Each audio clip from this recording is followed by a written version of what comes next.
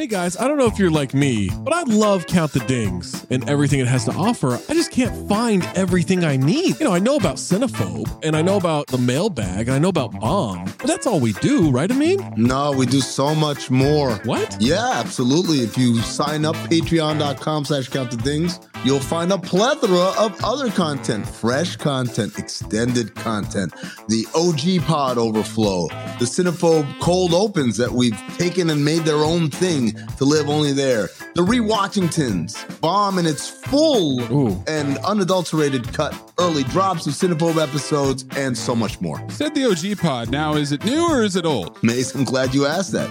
It is a new incarnation of the old OG pod. Oh. So it's me, Zach, Trey, Waz, Tom. I love those guys. Just like we always were. Going back to the True Hoop days, we're recreating that magic, recapturing it, and putting it back out. We're talking hoops, we're talking pop culture, and most importantly, we're talking for 40 minutes for free, but then another specific Patreon exclusive segment for every one of those episodes. Funny enough about that OG pod, you're getting Tom and Trey on Mondays. You're getting me and Waz, aka Zosny, on Wednesdays. Amin's floating in between. I'm a floater. You never know when you're going to get Amin in those, so you got to listen to them all. And what if I'm not sure what Maze looks like? Because I've always thought he's a fat man with a fedora. He's got a weird voice. How can I see for myself what this Maze character actually looks like? It's crazy you don't know the answer to this because it's the Cinephobe Pod YouTube page. What? The CT5s on the Cinephobe Pod YouTube page,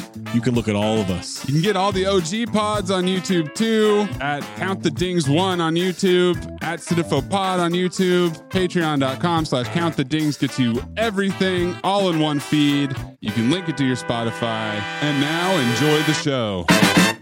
Tom, what is less entertaining, fishing or watching other people fish on television?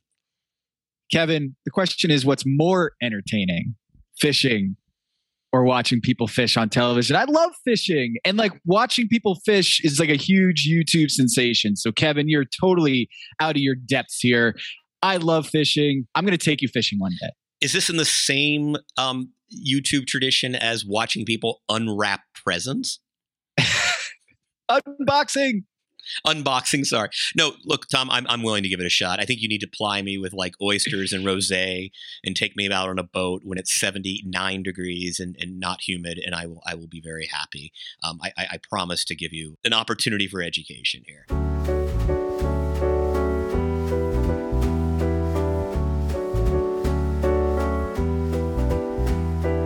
This is Pack Your Knives. I'm Kevin Arnovitz. And I'm Tom Haberstroh. Tom, gone fishing. Everyone's gone fishing. We're going to take a bunch of people on a boat and watch them turn green and put sticks in the water. But all seriousness, actually, Tom, as you know, I do love fish. So I actually was very interested. I thought this was, in terms of challenges, I love seeing what people can do with seafood. I was actually having this conversation yesterday with a friend who recommended in Dallas, where I'm going this weekend, to sort of this new red sauce Italian restaurant, and I got to go, and I'm sort of like, I'm over red sauce Italian, that I want to go to restaurants that can do things that I can't perfectly execute at home, and like that is like a perfectly seared piece of fish, and so I am sort of very pro the substance of this challenge. I just got to admit, Tom, I was doing a little expense report during watching these contestants fish. I don't want to watch The Deadly Catch and watch a bunch of people cook, and I don't want to watch Top Chef and watch a bunch of people fish, but I understand. Well, I love to fish, and I actually have fished in the Gulf, tuna fishing and grouper in the Gulf of Mexico. Went to my buddy Brian Hickson's place in Alabama, and we went out. And the cool thing is, Kevin, you'll appreciate this. To get the best fishing, there's this secret grid of spots, hot spots for fishing that other fishermen will not let other fishermen know where they are. You just have those coordinates. You have a coordinate system, and they just kind of flag their favorite spots. And so there's almost this like bait and switch that happens, no pun intended, where the boats will go out and then try to not have anyone tail them or see them go to their favorite fishing spots that they have on their coordinate system. So you'll go out and you'll see these like big fishing boats like slowly go out and then just dart off into another direction to try to shake whoever's tailing them, and then they go to their favorite spots. But the other thing is cool is they'll drop like buses to the bottom of the ocean, to the Gulf, to create aquatic life and to create fishing spots. So the fish, it's just very much the food chain, right? It's like the bus rusts and then it gets all this corals on it, and then fish feed on that coral, and then it's the sharks come, and it creates its own ecosystem in the middle of the Gulf. And also, the best fishing is sometimes by oil rigs, which have this loud alarm, that like ear-piercingly loud alarm that goes beep, beep, just nonstop all day long. And when you get out there on your fishing boat, Kevin, you like almost have to plug your ears because it's so loud. And then this amazing brain phenomenon happens where your mind adapts to the sound, and suddenly you can't hear it anymore. You forget that the sound is there, and you're just fishing for hours. So basically, mind control by our largest multinational corporations. Maybe this is not, Havana syndrome. Maybe this is Gulf syndrome, Gulf of Mexico syndrome. I don't know, but I've always thought about that trip, because when you catch like a bluefin tuna and you haul it into the boat and you're fighting it for as long as like an hour, and then you get to like actually cut into the tuna and actually eat sashimi tuna, Toro tuna, right there. You catch the fish and then you eat it. It is so amazing. So Kevin, one day we'll do it, and you'll just have the best sashimi of your life. It doesn't get fresher than that. All right, Tom, I will make this pilgrimage to the Outer Banks, or whichever BP approved or whatever lovely sonic wonderland. We will do this. But how do you think? See, I cannot grade the fishing expertise of our contestants. Can you give us a quick rundown on sort of what you saw in the boat? Because I just saw a bunch of sticks. Yeah, so this is tough. I mean, the producers, Magical Elves, have to be on pins and needles when they send them out on the boat, because when you don't have control over the fish, you might end up with no fish whatsoever. You might totally get skunked. And so I was actually panicking watching this. I know you're not a fisherman, but I was like, oh my God, they're going to totally strike out. And they eventually did get those bull redfish, and they talked about that sometimes they're a little chewy, not the best fish to eat, but they got some catfish. And look, Sarah, I feel for Sarah, because that's a really lonely feeling. Everyone else on the boat is catching fish, and you just can't seem to get one reeled in, and she finally did. And it's a cool experience. You could tell Tom Colicchio has been out on a boat a few times. He was enjoying himself. And I really liked that first part of it. I know if you're not into fishing, might not be your thing. But it was probably cool for Buddha to get out there. And I do kind of like the whole hunter-gatherer aspect of like what you fish, what you catch is what you're going to cook. And so that was pretty cool. But basically, they were able to get their food and bring it home. And it wasn't tuna, right? It wasn't like the best fish on a menu, but it was enough, thankfully, enough volume for them to cook. And I think when you're cooking this type of food, you need to have some expertise in cooking seafood. And it seemed like everyone, except for Mr.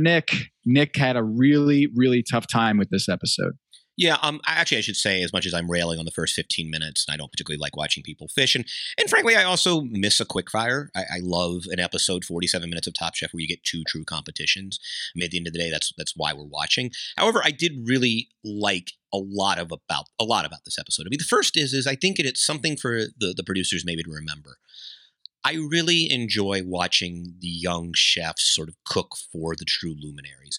You can see like the anxiety and the awe and the giddiness and really the combination of all those emotions at once when like Daniel Boulud is sitting at the table. Like, oh my God, I get to say, put on my resume, as Evelyn said, that I got to cook Daniel Boulud a taco. Or like, or Sarah said, I'm cooking for one of the two of the best chefs in the world. Like, and this is no disrespect. I love the Top Chef family judges. By the way, I think Stephanie was a great judge. And so many of them are. But I do think in addition to kind of incorporating a lot of the guest judges as being former 7th place contestants on some random season, that's great. That's fine. I do think the show should never get away, especially as we get late into the season, with the gravitas that comes with having a Baloo or whoever it is, an Alice Waters, whoever it is. Like, it could be just one of the great living chefs. There's an extra event. It becomes a weightier episode. It becomes more dramatic. And I just think that's something I really appreciated about this episode. I thought the challenge was challenging. I mean, they did not have a lot of time. You could see Buddha is one of the better time managers I think we've seen on the show. You know, I mean, what was it, a couple of weeks ago, Tom? We were watching him. He was like, yeah, I had 30 minutes extra to spare, or whatever it was. I mean, the guy's basically doing his, is working the crossword while everybody else is kind of still plating. So I think that was interesting to see him struggle. It was clearly a real challenge. So there was a lot about this episode I didn't like up top, but I really did kind of get into the fact that it was a real challenge. I also like the fact that the judges really changed the criteria on them. I love that they said to a few of the chefs, hey, we're in the final 5. Don't be handing me a friggin' taco. This is not the time for fancy toast, Tom. Not the time for fancy toast. This is the There's time. always the time for fancy toast. Kevin, come on. But I think that I liked that the judges really laid down the gauntlet in this episode, which is, and I'm a huge Evelyn fan, and you heard I've been my unyielding praise of her.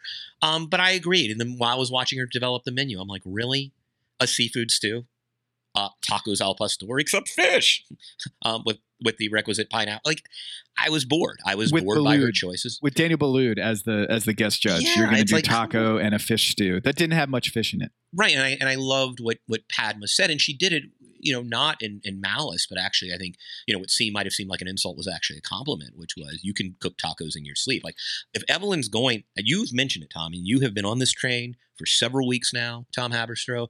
Buddha is as big a favorite going into a final 5 or 6 as we have seen in recent years. And if Evelyn wants a shot, unless she just wants the sort of nice consolation prize of I acquitted myself well in the finals and I didn't screw up, but I didn't win, she is going to have to dig a little deeper. I love that Buddha took something a standard like fish and chips and kind of elevated it. That's something to do. And we will talk about Sarah, who is, as far as I'm concerned, a further evidence that she has been like seasoned well, no pun intended, in Last Chance Kitchen. And also, boy, we've missed her. Boy, the season I think would have been more fun had she been around on the varsity team. Yeah, it was cool to see her interactions with Tom on the boat, and I got to say, her interaction with Buddy, Buddy the fish guy, who was, just your portsman who's just been living on the docks his entire life, teaching them how to cut a fish. And she's like asking questions about, can I smoke this fish? And the guy goes, if you can get it lit, you can smoke anything. It was just a great line.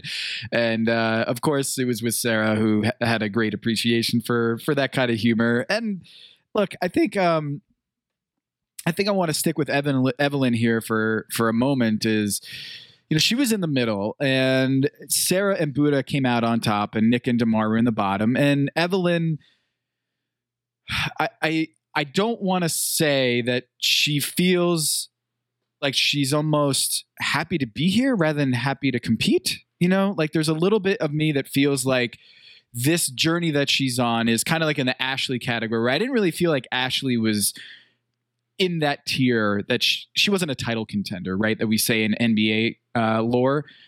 I think when you look at Evelyn, I want to see a little bit more of that.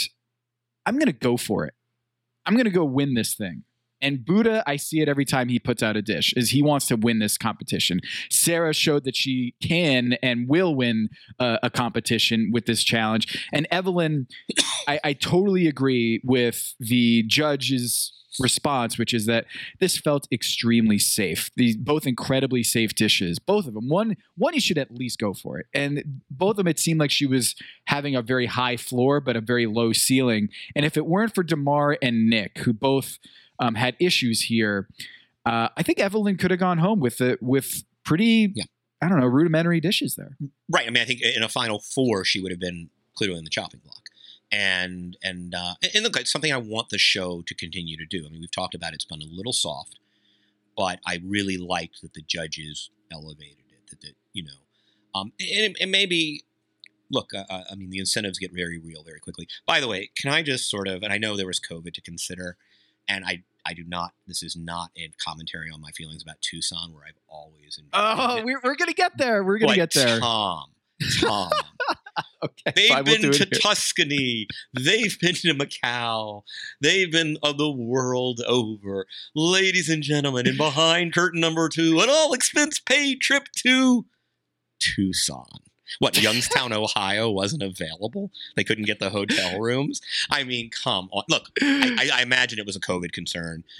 Clearly it was, and I don't fault the show for that, obviously. But I have to say, can you imagine the disappointment? Like, because I was excited, because I love when they change scenery and you get into, like they're poking around mozzarella farms in Tuscany or doing things in Macau and like these great markets.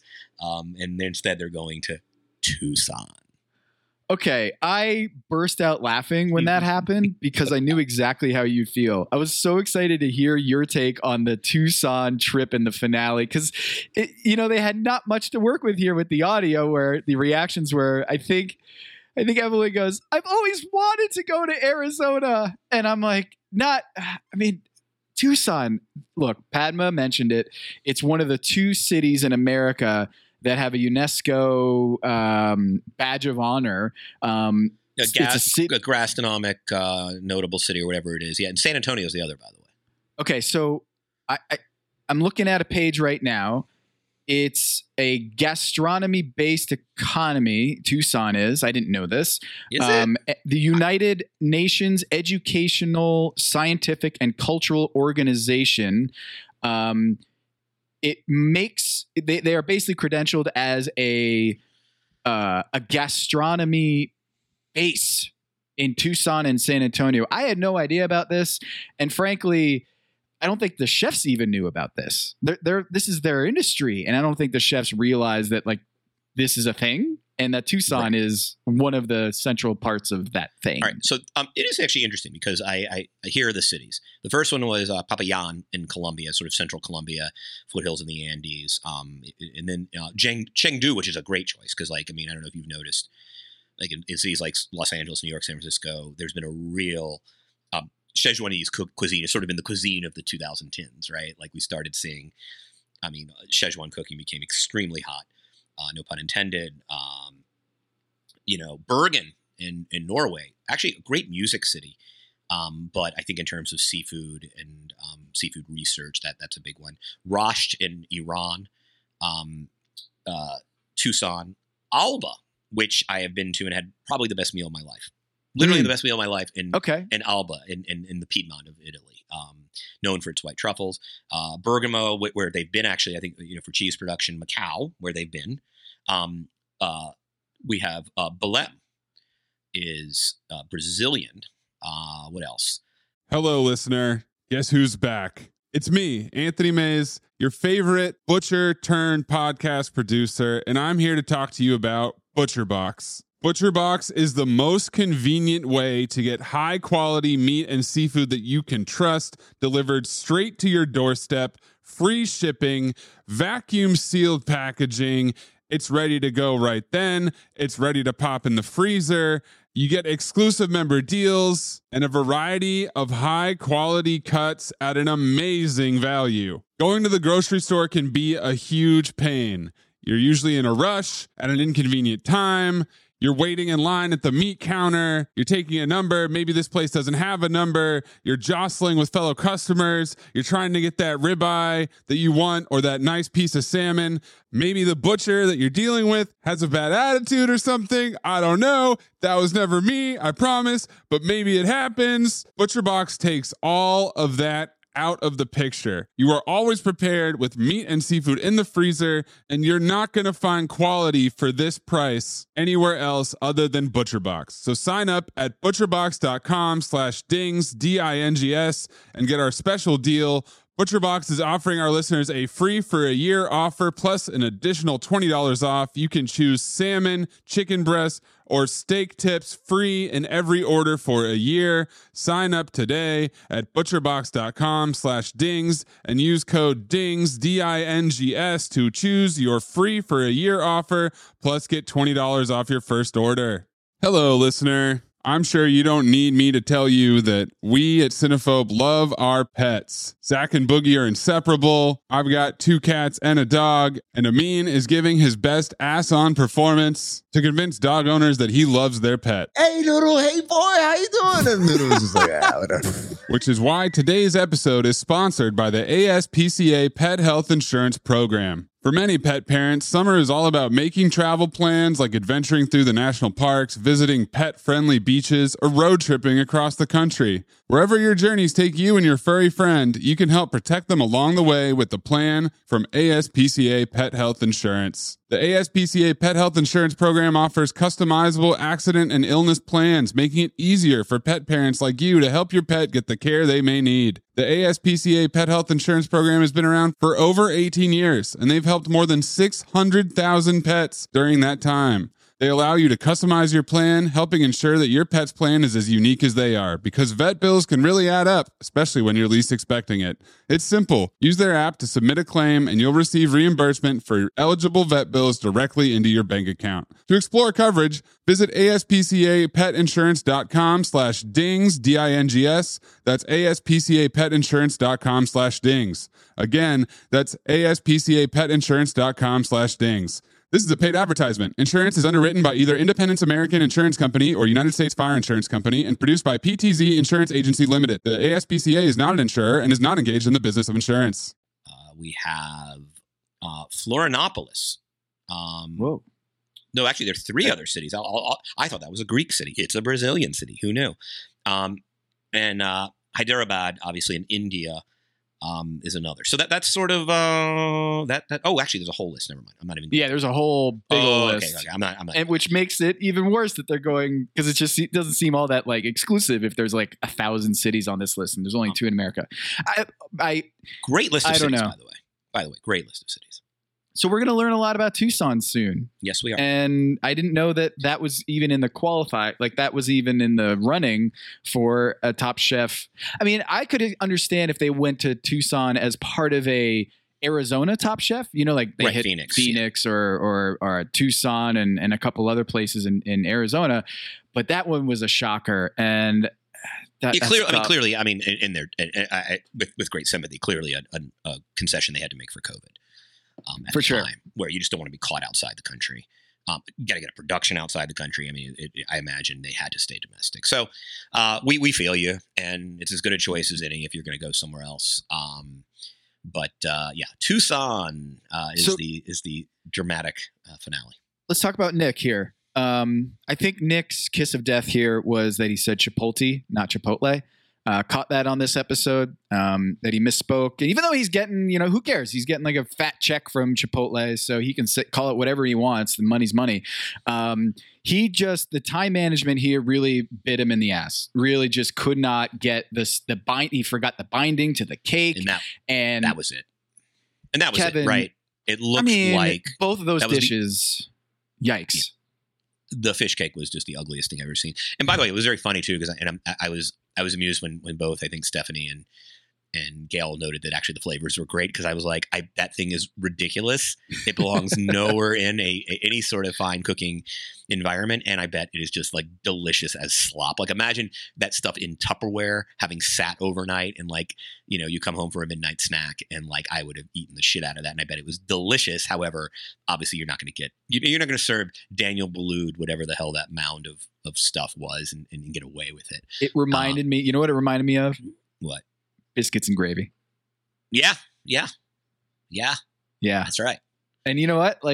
I think Stephanie Eisler mentioned it, wish I was a little bit hungover to eat this food, because some of this food at the table was really, hangover food. It would have been nice to have after a late night, and biscuits and gravy are right in that category for me. So this cake that wasn't really a cake at all, I felt so bad for him, because that he's been dreaming of this moment to serve a plate of his food to the likes of Daniel Boulud, and this is what he comes up with.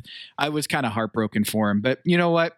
The baker man has got a lot of extra cash to, wipe those tears with on his way home. He has done an amazing job in the quick fires. Nick has done a really, really great job on this season of Top Chef. He was, as I mentioned, pretty high up in this season. He didn't finish in the bottom until episode 11. He has just an amazingly high floor. And I think we could have seen this coming, is that, yes, he has a high floor as a competitor, as Chef Teston on this show.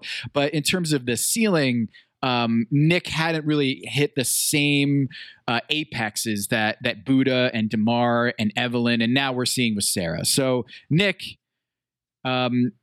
it's sad to see him go, and it was really touching to see how important he was on the show to Damar. Damar is usually just as cool as the other side of the pillow, and here he is getting emotional at the judges' table, and it really shows how much this guy was beloved.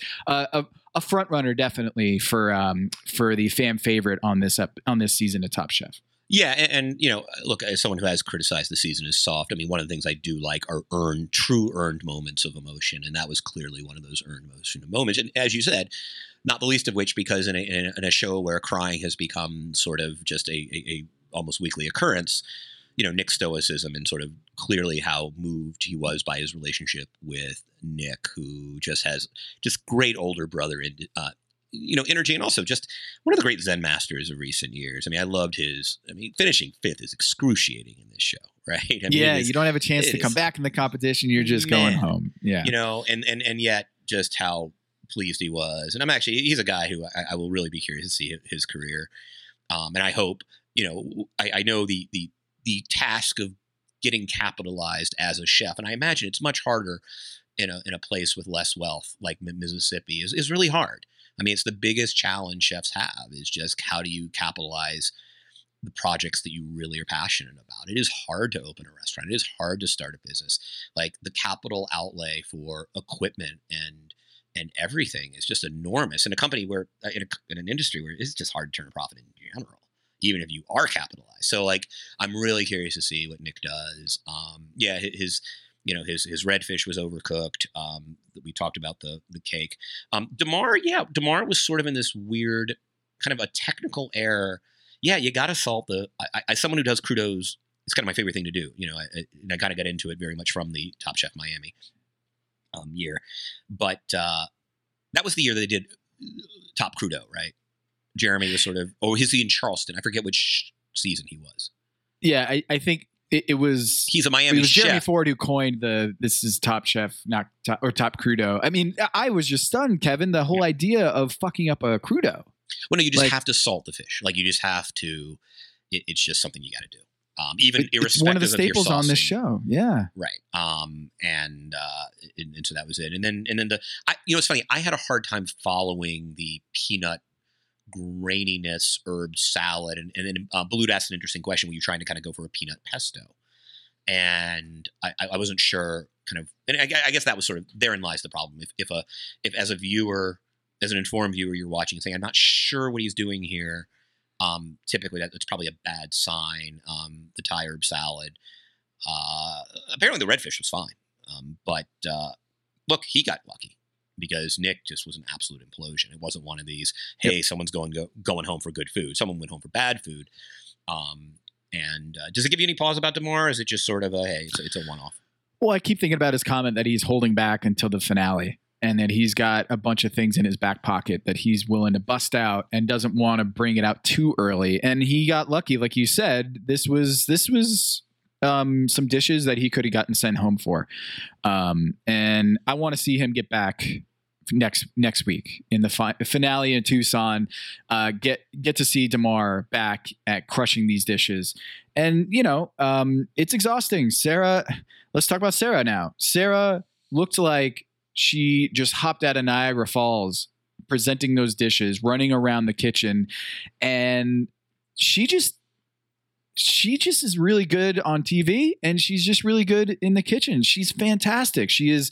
I'm so happy to see that she was not only in the top, and she was excited to be in the top in this episode, but that she won. She beat Buddha the first time she's ever been in the top, and it really. We talk about this in the NBA all the time, Kevin. You peak at the right time, and you can go on a run. And it looks like Sarah is peaking at the right time. I was terrified for her. I mean, pseudo crudo is a very hard concept to get your head around.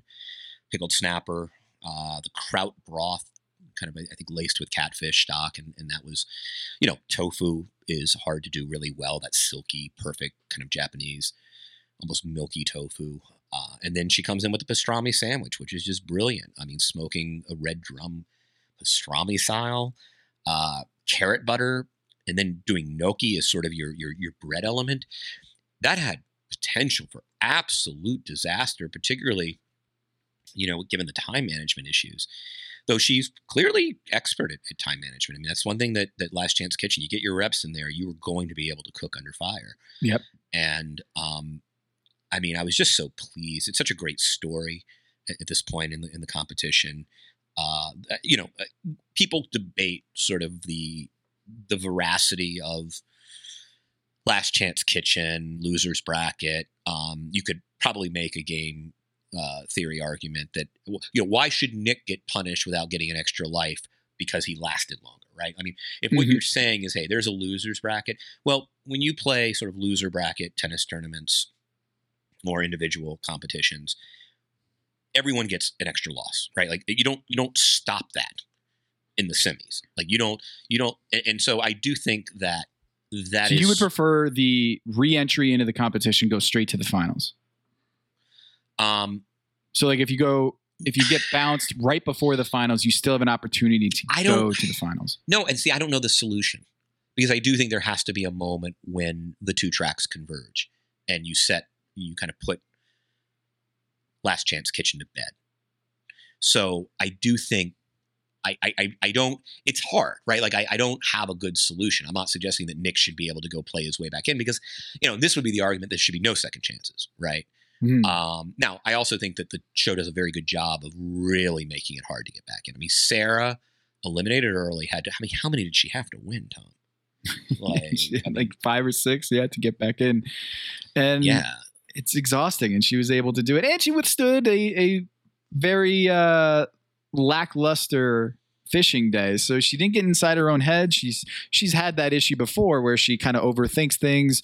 And she hasn't had that issue whatsoever in this episode. And just to hit up Buddha again, I thought he might have won this episode with his dishes. The steamed bull red fish with shrimp farce. I didn't know what that was until I saw the little the little lower third explanation. Were you familiar with that dish before? No. I mean, it's apparently a signature of Boulud, sort of the elevated fish and chips. But no, I wasn't, and it looks fantastic.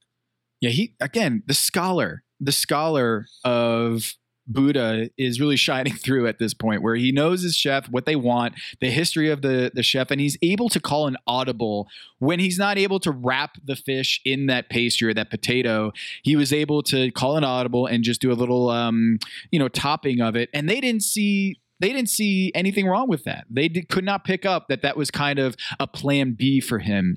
And I think that just speaks to how good he is as a chef. He's just mowing it down. I mean, he's KD Warriors at this point. And yes, he didn't win this episode, but I thought it was a winning performance from Buddha.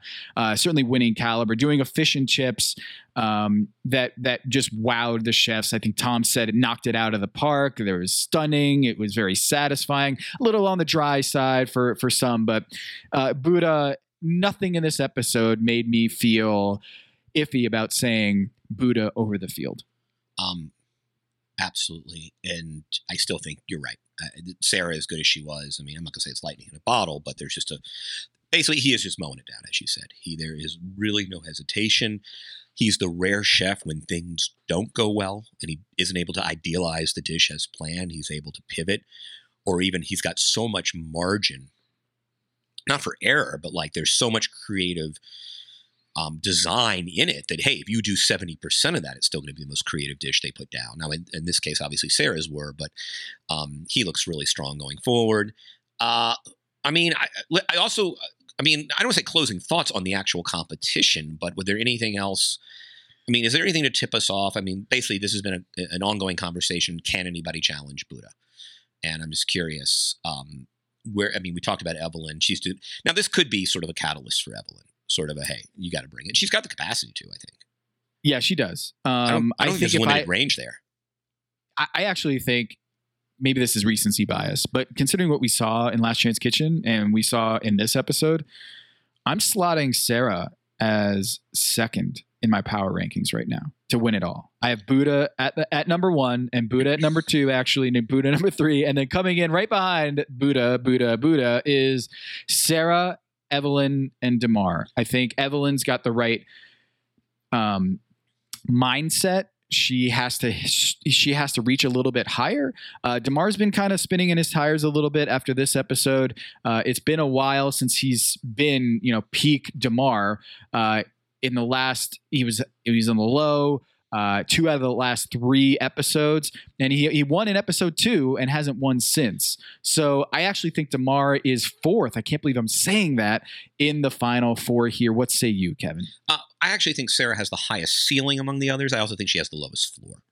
And I'm not willing to give up on Damar yet. I think there's been enough creative cooking. I think this was a rare fundamental error in terms of assaulting the Crudo. But I still think if you gave me probabilities, I would have him as a slight favorite on the second, just because he tends to be a little more ambitious than Evelyn. I think Evelyn has the capacity to be ambitious. We'll see if she can do it. I mean, I just thought her instincts literally the 2 safest things you can do. It's not that stews aren't great, but stews are stews for a reason, right? They're almost impossible to screw up. You can get dinged for a lack of depth, for a lack of time, or a lack of seasoning, or your stock isn't rich enough, whatever it is, or your roux isn't there. But I just think I was really disappointed, and I think she knows it, and I think I don't think it's a congenital flaw of hers. But I do think Damar is probably my second, with the caveat, as you said, I think Sarah does have the highest ceiling, but that she is prone to error. And one of the problems with the overthinking is I don't think it was a coincidence that, though this clearly wasn't a quick fire, the time constraints for 2 dishes, and she said this herself, didn't lend her the hazard of I'm going to overthink this. What happens in the finales, Tom? You get a ton of time. Mm-hmm. You get a ton of time, and she is, for whatever reason, one of those chefs who sort of can think her way into an incoherent answer. And I do worry for her that she is best with time constraints. She has an advantage over the other chefs, with the exception of Buddha, who, again, obviously, in addition to all the other things he does well, extremely good manager of time. Speaking of time, a few things before we head out here. One is the overall standings. I am behind 173. You have 171. I have 103, which means that is a 68-point gap, Kevin. Insurmountable. You've clinched the fantasy season champion of Pack Your Knives Top Chef Houston season. You have gotten the crown. It is insurmountable, because even if I win next week, okay, I get 10 points. And if I get another win with Buddha for 25 points with the championship, that's only 35 points. I got to close another 27 points. You would have to lose 27. And even if you have 2 chefs sent home in the next week, that's just a minus 10 overall. Kevin, how does it feel? I mean, look, I wish I could take some pride in the fact that, I drafted well when I didn't. I mean, I guess you could argue Sarah was a good instinct, but I'm only getting 13 points from her overall. The bottom line is I got lucky. You didn't get lucky. You didn't get unlucky. We just both picked terribly, and I look forward to seeing our correlation score. Well, you got what you overcame, 20. Kevin. Just want to talk to you. In the first quarter, you were outscored by 20 points with your selection of Robert, and as your first pick. And I'm just wondering, how were you able to overcome that adversity there with selecting Robert in the first round? Who's Robert? I don't even remember Robert. Well, that was 7 seasons ago. So Buddha has 72 overall fantasy points, not including that's including the first episode, which didn't get counted for our actual fantasy game. But he has 72 overall points. Evelyn with 56, Damar with 44, and Sarah, coming close with 18. She's going to be like Rich Strike in the Kentucky Derby, admitted into the final episode right before the finale and coming on strong. Maybe she can internalize that horse that won the Derby out of nowhere. So Sarah, Best of luck as you have re-entered the competition. Win this episode. Go into the finale with Tucson, and we're down to the final four. And before we head out, I would be remiss if I didn't mention that we asked some Verbo suggestions from our audience, and we got some really good candidates. I just wanted to shout out a couple here and get the Kevin Arnovitz take, the judges' table take on these Verbo selections. Let's start with Shannon at the Insanity said, would seriously just chill in this until the money ran out and then some. She sends us a link with an independent villa with a private pool. Let's see, where is this location? I'm trying to figure out. It's Greece. It is the Ionian Islands. And see, I can't speak to this, Tom. You are the Greeks guy. Greece is like the coolest place I haven't been. And I'm kind of saving it with Eric. What I want to do is, so this is my plan with Greece. I want to, when the Olympics foolishly come to Los Angeles in 2028, and my city is bankrupted, trying to cover the just the overdrafts of what they have to shell out for security budgets and everything else. Only a dumbass city would ever take the Olympics at this point. I'm going to rent my house near central Los Angeles on the hills for a fortune to a Saudi prince. We are going to take that money and I'm going to go to the Greek islands and I'm going to rent one of those yachts where like there's somebody to like cook for you and do all the other stuff, where you just go swimming in the ocean and then you come up the ladder and there's like a whole fish waiting for you. But I can't speak to this location other than it looks like a brilliant idea by Shannon. What do you say? You're of Greek descent, Tom.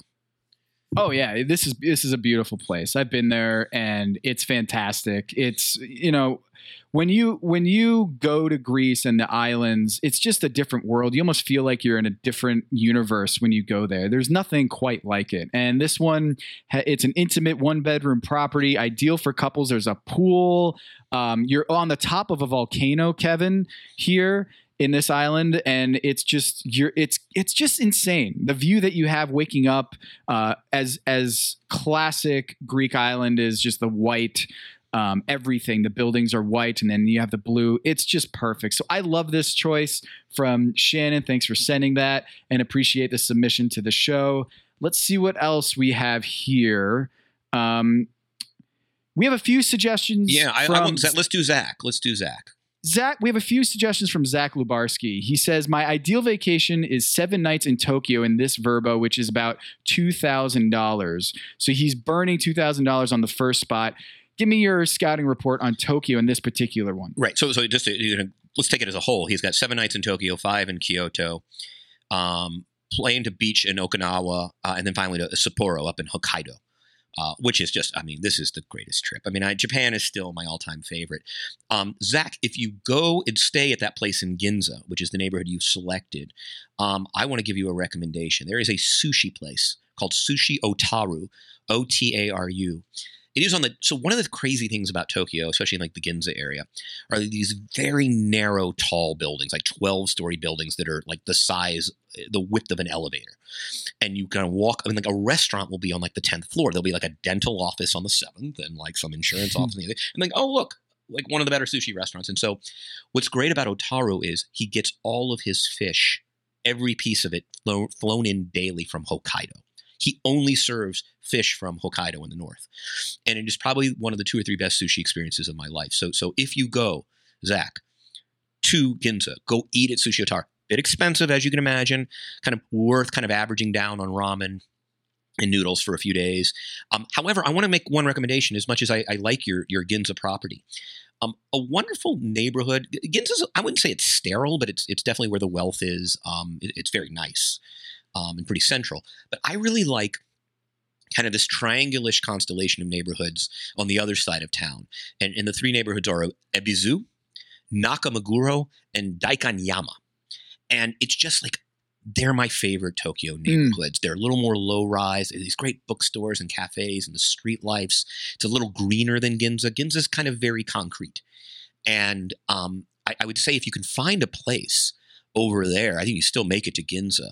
But in terms of your locations, I think that's where I love to hang out in Tokyo, and I think you would absolutely love it. There's a bar in Sejunku, not far from there, called the Vows Bar, VOWZ, and it's a bar that's run by honest to goodness Buddhist monks. Like, this isn't a shtick. This is not a drill. This is not like a theme bar. It is where the monks hang out and drink. And it's down a little alley, the Vows Bar. So I highly recommend that. Definitely eat in your department store basements. That's a great place to get lunch any day. But yeah, and then I love his choice in Kyoto, which is next, Tom, because I think the cool thing about Kyoto is don't stay in like a Western hotel. Go stay, and this is the Verbo version of that. Go stay in a ryokan. And that's like those hotels where you sleep on the tatami mats and like you get served dinner on the little low table when you come back in from your bath. There's like the robes. And I do think having the experience in Kyoto of staying in a ryokan or ryokan adjacent, this would be the closest thing to a Verbo, a ryokan. Definitely go traditional. I think it's a brilliant choice. I'm dying to get to Hokkaido. I've never been to Okinawa, though I'm a beach guy. I've never heard much about the beaches in Okinawa. They don't get the kind of press that the Thai beaches or the Malaysian beaches in that part of the world, obviously much farther south, or Indonesia, obviously. But I know very little. But Kyoto and Tokyo are just knockouts, Tom. I just wrote that all down, and I think we should get an intern who just listens, or maybe a listener can just flag all the scouting reports that Kevin has done on this show and restaurants he's been to, and just have like one giant pack your knives scouting report. That would be amazing, because what you just did was amazing. Well, no, I'm also, while we're at it, I've been on the road for over a month now. And you actually asked me this, and we never got to it, but we had a little shorter episode. We're getting down to the final five and stuff. A couple of restaurant recommendations in San Francisco. Ernest is down kind of a little south of Mission-ish area. One of my best meals of the playoffs. I absolutely recommend it. I also Gavin Kaysen's restaurants in Minneapolis continue to be just the greatest. Spoon and Stable. Anyone in the Twin Cities area, and also great happy hour bar menu. I went with our buddy Miles Brown. Love a good happy hour bar menu. Oh, and it was great. And then a Sioux restaurant, SIOUX in Minneapolis, called You Owamni. mentioned this one. That was like one of the coolest restaurants. Yeah. And by the way, I know it gets all the hype in the world. And Amin and I were talking about this a while back. Your co-host Amin Al-Hassan on NBA Illuminati. Pizzeria Bianco is still, believe the hype, it's still the greatest lunch ever. Yeah. Had the chicken at Zuni Cafe last Sunday. Old standby in San Francisco. It takes 1 hour and 5 minutes to make that chicken. It is one of the most famous roast chicken dishes in America. Still got it. The panzanella salad is great. I know it's an old standby. I'm not breaking any news here saying go to Zuni Cafe for the chicken, but it's good to remember. And then last night on Guerrero Street, Tom, a little sushi tapas, Japanese tapas place called Fenikusu, Fenikkusu, little neighborhood spot, Japanese. Honestly, one of the best meals of the year. And it is casual as anything. Like, they got a takeout operation next to me, and they're boxing all this stuff up. It's not like there's great ambiance, though it is kind of classic. It reminds me of the kind of place you would eat in Tokyo. And San Francisco does these places very well. I'm a Los Angeles guy, and we got great food, but there are certain restaurant experiences that San Francisco does exceptionally well. Ernest would be one of them, and Fenikusu is another. So it's been a great dining experience. I'm going to Dallas on Saturday. I got some cool stuff I'll let you know about next week planned. But this is the best part of the playoffs, Tom. It's not only watching Steph Curry warm up 2 hours before the game and sitting right there, but also getting to have off-night dinners is just a pleasure. San Fran's a great place to do that. Not a perfect city, but they do some things really well. And I should also mention here that Kevin and I had an amazing, just an unforgettable meal at Lazy Bear in San Francisco a few years back, which is, I think, has a lineage of top chefs run through that place, including Joe Sasso, Joe Mustache. It's it's such an experience. It feels like you're going to the theater or a Broadway play because they just put on a performance, and it's not shtick. It's not a gimmick. It really does make you feel like you're royalty. So yes, it's going to be a little pricey, but that's what you pay for, is just the experience as well as the food. And you get to take home a little booklet, which is adorable, that has all the little menu, and it's just I still got it.